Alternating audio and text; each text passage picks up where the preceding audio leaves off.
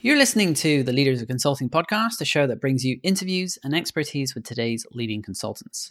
This show is brought to you by Spotlight Podcasting, an agency that helps B2B professional service firms launch and produce podcasts, providing support for both strategy and execution. If you want to find out more, you can head on over to spotlightpodcasting.com. So welcome back to Leaders Consulting, the show that brings you interviews with experts in the trenches at the forefront of consulting, sharing their own perspectives, tips and resources they've picked up along the way for your benefit. I'm your host, Jonathan Bailey-Strong, and today I'm joined by Lauren Goldstein. I'm going to say that again. Lauren Goldstein. Did I pronounce that correctly this time? Goldstein, yes, who is the founder and CEO of Golden Key Partnership. She is commonly referred to as clients as the business doctor. So she helps diagnose the real root cause of team and operational challenges to bring businesses back to a healthy flow and profitability, thereby avoiding earner burnout as they scale. Mm-hmm. So Lauren, thank you so much for coming on the show today. Thanks for having me. I'm really excited to be here. Yeah, it's great to have you on. And I'd love it if you could just kick off with some actionable advice here. I'd love it if you could share a unique approach, tool, or strategy that you think other consultants should probably know about. Maybe they don't yet. Yeah. So I think I was thinking about this question for a while. And I think the thing that has helped me the most in my business is twofold. The first is really understanding my unique entrepreneurial style and how it's different for everyone. Because I think when I've had my business now for 11 years, and in the beginning, there was a lot of failing forward because I was trying to create a business based on like this person or this person who was in the space, but at the end of the day, they had a different personality. So I was trying to build a business for a personality that didn't fit mine. And so when the tool that we use with our clients, which is a bit of a misnomer, it's called Wealth Dynamics. I think they should rename it to Entrepreneur Dynamics because it's really helping you uncover your unique CEO profile that's going to give you the fastest, most simple way to flow in your business and your life and like who you are so you can tap into your strengths and outsource your weaknesses. And so when you're able to really understand the entrepreneur you are and how you build business and how you interact with clients and build your business from that standpoint, it's so freeing. Like when I discover that, and actually when I take my clients through it, it makes things so much more simple and easy because you have this permission to be yourself and build that unique business. And in that same vein, when you understand that, you can build the best team around you. You can create that leverage, whether it's with time, with operations, with team, and you can plug into the flow of other businesses who complement you. So you're actually working smarter, not harder. And so I know that might seem really basic or easy, but that was probably the number one strategy. Even if you're starting out or you've been in business for, however long, really understanding like who you are as an entrepreneur and your strengths and just doubling down on those, I think is the best advice I can give any consultant. Yeah. Well, so Wealth Dynamics, that's one I haven't heard of so far. Does it bear any resemblance to other tests like the Gallup Strength Finder, or other tests like that? A little bit. So the reason I love it, because I've done all of them. I've done Colby, I've done Strength Finders, DISC, all the things. Also, because I'm a business strategist, I love to know all the things. But this one, I feel like it merges East and West. It was based on the I Ching, which is a Eastern principle about flow, and then it also takes the components of Strength Finder and DISC and personality, and it presented it in a way that was so simple to understand and gives like everyone a really common language, just like all the other tests. And like the way that it's structured with the energies of business and professional, it actually makes it a really easy equation to see, like if you have a lean team, who you need based on energies. And so it takes energies, it takes strengths, it takes all the things and really makes them a very complementary picture that's so, so easy to implement. Yeah, excellent. Wow. Okay, so that's a good one to check out. I'm curious, as being someone who tends to do their research, and I noticed on your website you've got a list of recommended books, and there's some real classics there. But I'm curious, like, are there any of those mostly business related, right? But are there any of those that stand out to you that you think have had one of the biggest, the one that's had the biggest impact on you, or the first that comes to mind? Yeah. I love reading books. I actually just started an entrepreneur book club. And so the one that I read actually most recently that has had the biggest effect on me is actually called Ego is the Enemy by Ryan Holiday. I wouldn't say it was anything new, but the way that he organized the ideas about ego and how a lot of times, especially as entrepreneurs, like our ego gets in the way in a lot of different ways, whether it's protecting us from taking risks because our ego just wants to keep us alive, or, keeping things from us because our ego is getting in the way and stopping that like connection with clients or other people. And so it was really a very impactful and thought-provoking book. And then actually for the book club that I started, we came and we shared, like everyone shared, I think at least 4 books that they were like, these are the best books, everything from like Atomic Habits to like Who and all the things.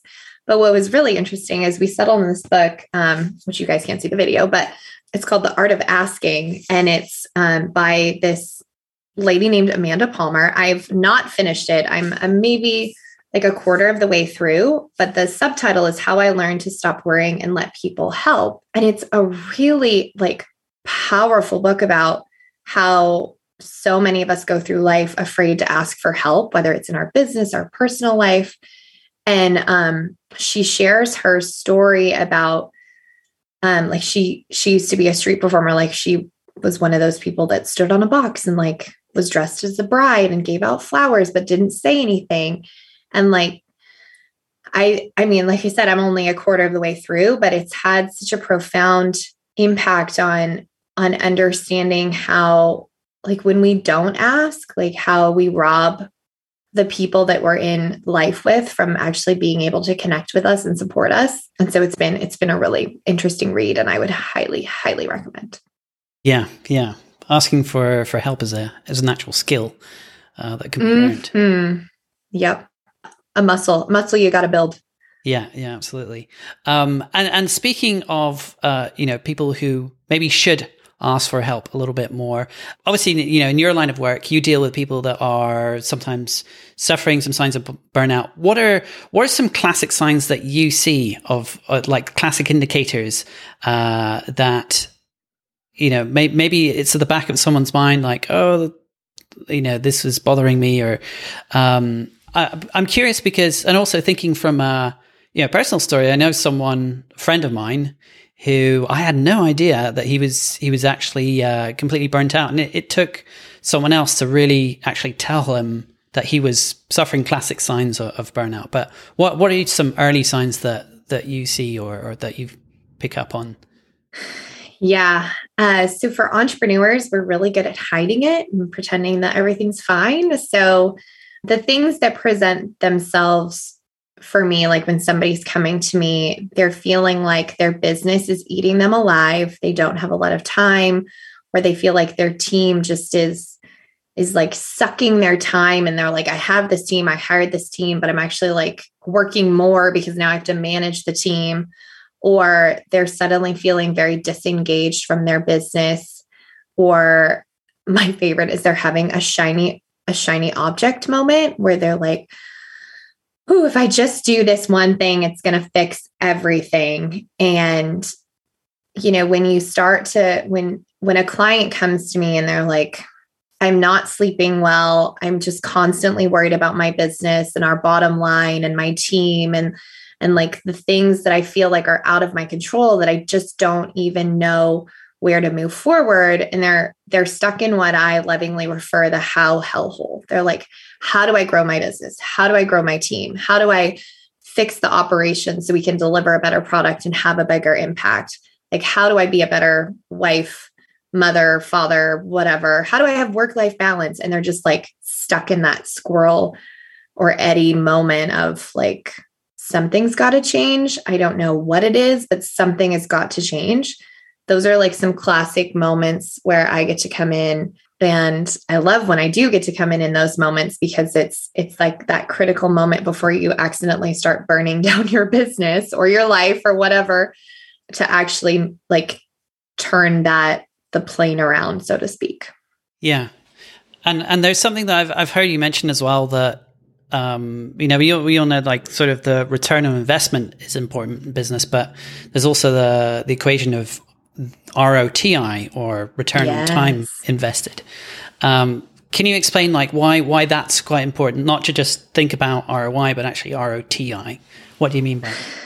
Yes, that is my favorite metric to measure. So, I mean, ROI is important because, you want to get back the money you've invested, but time is the resource that we literally can never get back, because all of us have this little invisible clock above our head that's counting down to the day that we die. Like, not to be morbid, but like, we don't know when that day is coming. And so when somebody is investing time, that's the most valuable resource. And so what I love to do with my clients, and what I really strive for, is helping you get your time back and make time work for you instead of you working for time. Because if you can see how at this moment, like in this moment where you're stressed out or burned out or struggling with how to like really scale your team or build that foundation in team and operations to scale your business, and then you fast forward and suddenly you have more freedom and flow and profitability and more time, like that gap can seem really big, but it's not actually that big. It's like these little tiny tweaks that are going to allow you to make the most of your time, so that when you look back, you can say, oh my gosh, I was able to actually get my time back so that I could make a bigger impact or be more present with my family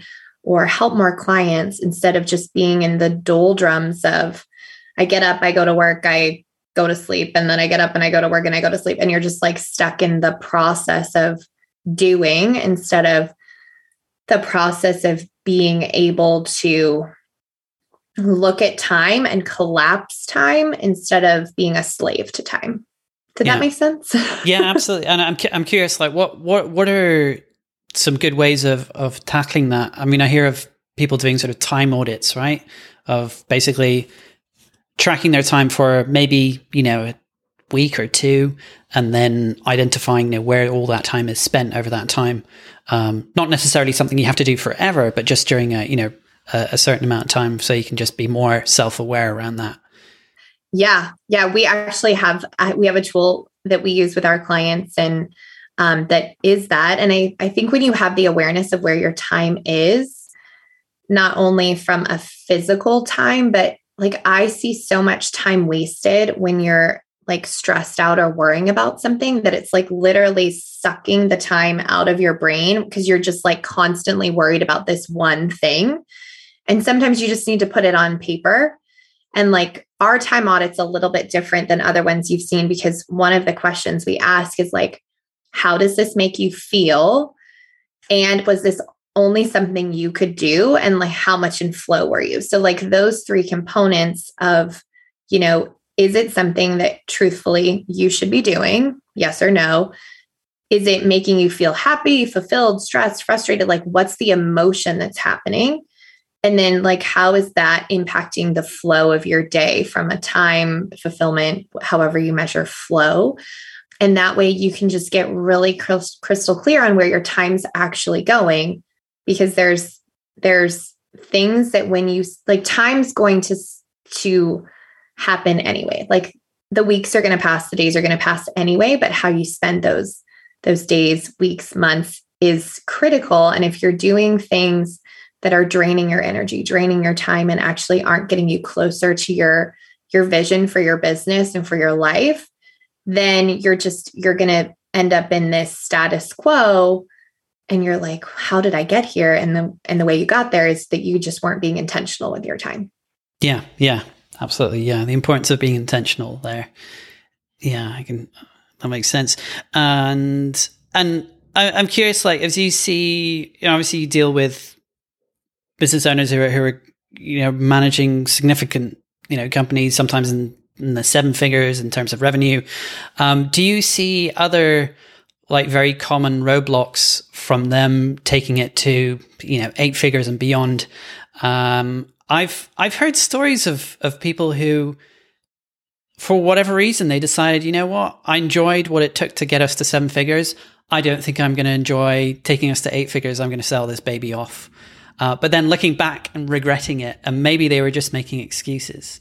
So I'm just curious, like from you delving into the psychology of these kind of business owners, what are you seeing? Like what do you see people struggle with or wrestle with?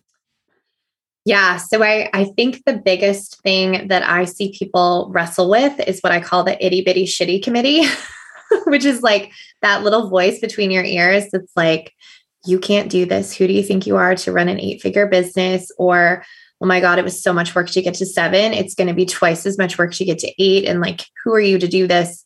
And like, there's a lot of really interesting stories that go on in between their ears. And then the other part of that is I see a really big gap between a business operator and a business owner. And that gap is because most business owners like started their business to solve a problem. They saw a gap in whatever industry they're in, and said, I'm going to be the one to solve that. So they're a practitioner, but then to like build past 7 figures, you have to become a leader, and not everybody wants to be a leader. And sometimes being CEO is not the right place for you to be. You still need to just deliver your magic and have somebody else lead the company. But giving up control over your baby, or understanding that it's going to take you being a different type of business owner to lead a team, to lead a company, to hold the vision, to steer the ship. Like sometimes that's the gap that people can't get over because they don't know, like nobody's taught them how to be a leader. They saw a gap. They filled the gap with their expertise, but now they're like, I don't know how to be a leader. I don't know how to find and build and cultivate a team that's like really cohesive and moving everything forward and symbiotic.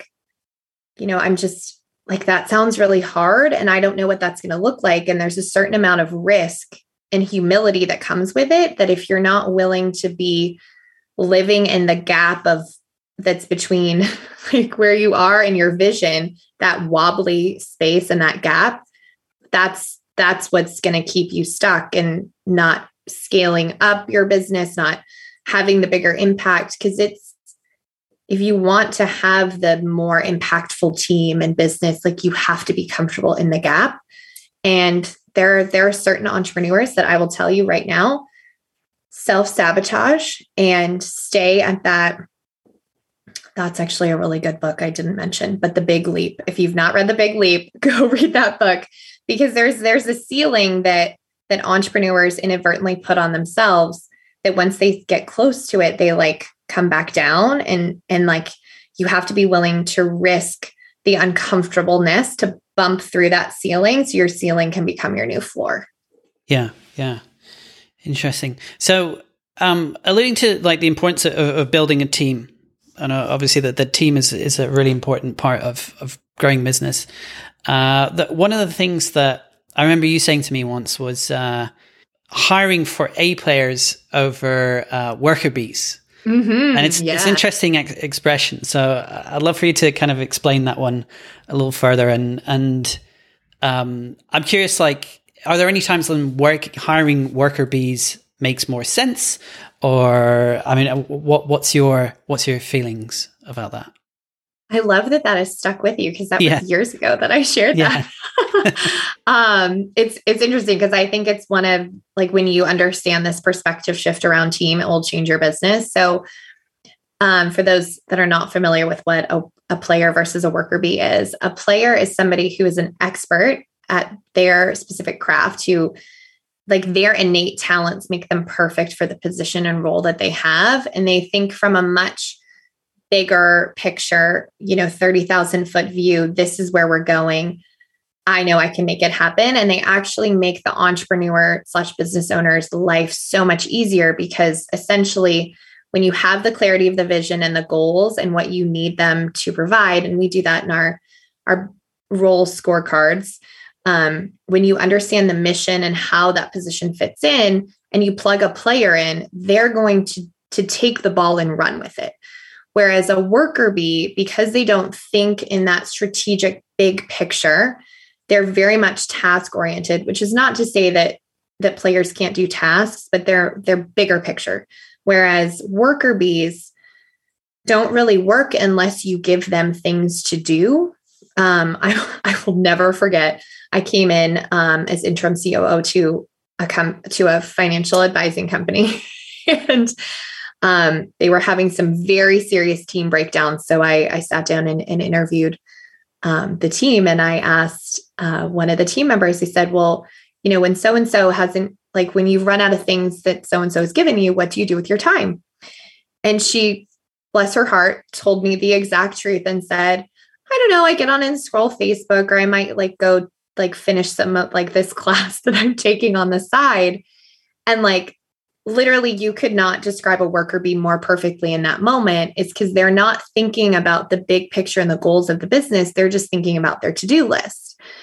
And there's absolutely a place for worker bees in a business, but there's no place for them on a lean team. So what I mean by that is, if it's the business owner and a few other people, I would say less than 10, you should have maybe one worker bee, and the only worker bee is managed by a player under you. But if you are managing a worker bee, it's going to pull you out of where you should be focusing, which is holding the vision, moving the team forward, doing the 2, maybe 3 things that you're very good at. And it's going to be this time suck where you feel like all you're doing is managing someone or putting out fires, or you're like, why can't they read my mind? I just need you to do this thing. If you ever find yourself saying to one of your employees, why can't you just do the thing? It's because you're working with a worker bee and they don't know how to actually do the thing unless you outline every single step. And so worker bees are great if there's a process that you just need them to go through the process over and over and over again, because they don't really like variety and they like the confines of what's comfortable. But if you need somebody to actually move your business forward and carry that vision and make a difference, a worker bee is not the place to be. And what's great about players is a lot of times when I see business owners hesitate with hiring, it's because they're like, I don't know how to hire, let's say, a marketing person or an accountant or a developer, because I'm not a marketing person or an accountant or a developer. And so if you are trying to hire something outside your skill set, that's why it's even more important to have a player, because they're going to actually tell you how to do it. When I go back to wealth dynamics, the equation that we use is, you don't need to know the how, you need to know the what by when, so that the who, the person, shows up to tell you the how. And that's what a player will do, is they know exactly how to get you where you want to go, because that is their 5 acres that they are super, super dialed into and an expert in. I'm curious, do you still, is there any way that you can cultivate that mindset though? Is there any way you can take maybe a team member who's a little bit more do things by the book, and then once their job's done, is there any way that you can cultivate more of a mind of, having been proactive, or is it always an uphill battle struggle? So, the phrase, you can lead a horse to water, you can't make them drink. It's a little bit true with worker bees. They have to want it. And it's not that players are born, or, that they you just pop out a player, you pop out a worker bee. It's just, they've learned the skills, or they're willing to think differently to get to a point. So yes, they can be made, but there has to be like some internal North Star that makes them want to think that way. And I think there's a far, far less likely chance that you're going to convert a worker bee to a player. And in the same vein, if you treat a player like a worker bee, they will leave. They won't stay. They won't perform. But like if you find yourself micromanaging your team, it's generally because you have a whole bunch of workers or you have a difficulty giving up control.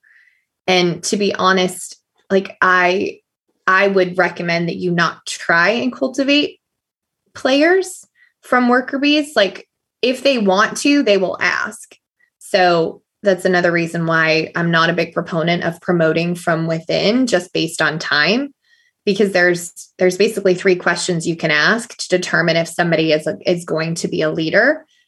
And if they answer no to any of those points, promoting them will actually do more harm than good. Interesting.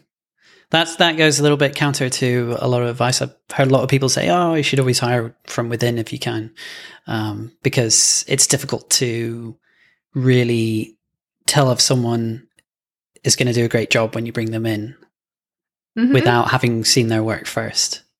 Yeah. Well, I mean, there's a difference between cultivating within and promoting from within just because you have an open spot.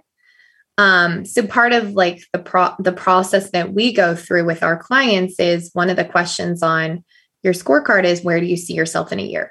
Like if you look at the structure of the business, like where do you ideally want to be in a year?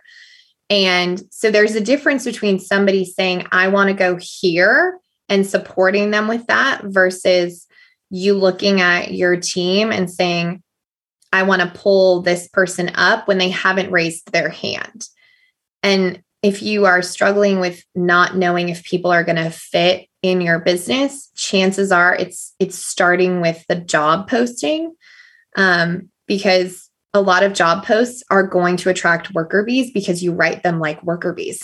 Like you need to do this and this and this and this and this. That's going to attract the wrong person. Whereas we really help you understand how to write a job posting that's going to attract a player and somebody that's going to move your business forward. So if you're finding that like you're worried about the people you're bringing in, it's because it's starting with a lack of clarity from the get-go.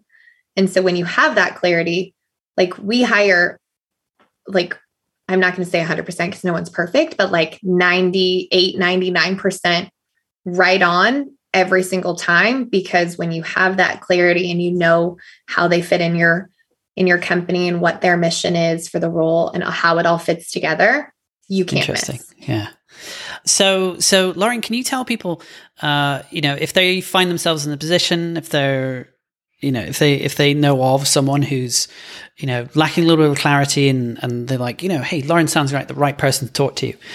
Is there a good first step they can take to speaking with you or?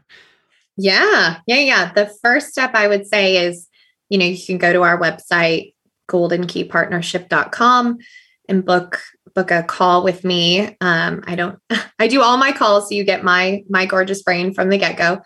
And yeah, I mean, the first step, truthfully, and this is the first step I do with all my clients, if you're lacking that clarity or you're really just stuck in the hellhole, is doing what we call a diagnostic deep dive. And that's where we look holistically at your business and see where the concentrated risks are, where the gaps are, what the biggest priorities are, and how to move forward to create the biggest ripple effect. Because a lot of times when I see business owners struggling with operations or team or getting their business past 1 million, because most of my clients are the million plus, when they're struggling, it's because they're working on things that are symptoms rather than the root cause. So like, there's a reason why my clients call me the business doctor. And actually one of them, I was dying when he told me this. He's like, you know what you are? You're like the MRI that you scan my business and you were like, here's the tumor in the business and here's where we need to do surgery, which was totally graphic, but also very accurate. Because if you're just treating the symptoms and like you're like, hey, our revenue's down, or we're having attrition in our team, or there's a breakdown in delivery, chances are that's not actually the problem. There's something underneath that's broken or could be tweaked in just like a few simple ways. Sometimes it's not simple, but most of the time it's just a 2 millimeter tweak. And then when you have that and you fix that root thing, then it actually has a positive ripple effect where all the other things you were trying to treat and fix themselves, which is really fun. Yeah, I love that. A little bit more of a mouthful, the MRA. I think I'll stick with the doctor. Yeah. Just do the business doctor. It was very funny though. Yeah. It was very funny and very graphic, but very accurate. Very accurate. Great. Fantastic. Okay, Lauren. Well, this has been great. As we wrap up here, do you want to tell people where else they can connect with you online? Where's the best place to reach out to you? Yeah. So the best place is I'm on LinkedIn, and our website, goldenkeypartnership.com. We've got great resources on there. And of course, if you feel compelled to book a call with me and figure out, if there's parts of your business that you can improve or how to do that, I would love to connect. Well, thanks again for coming on the show, Lauren. It's been a pleasure. And thanks for sharing all your great insight today. Thanks for having me. This has been a lot of fun. I appreciate you having me and can't wait to connect. Awesome.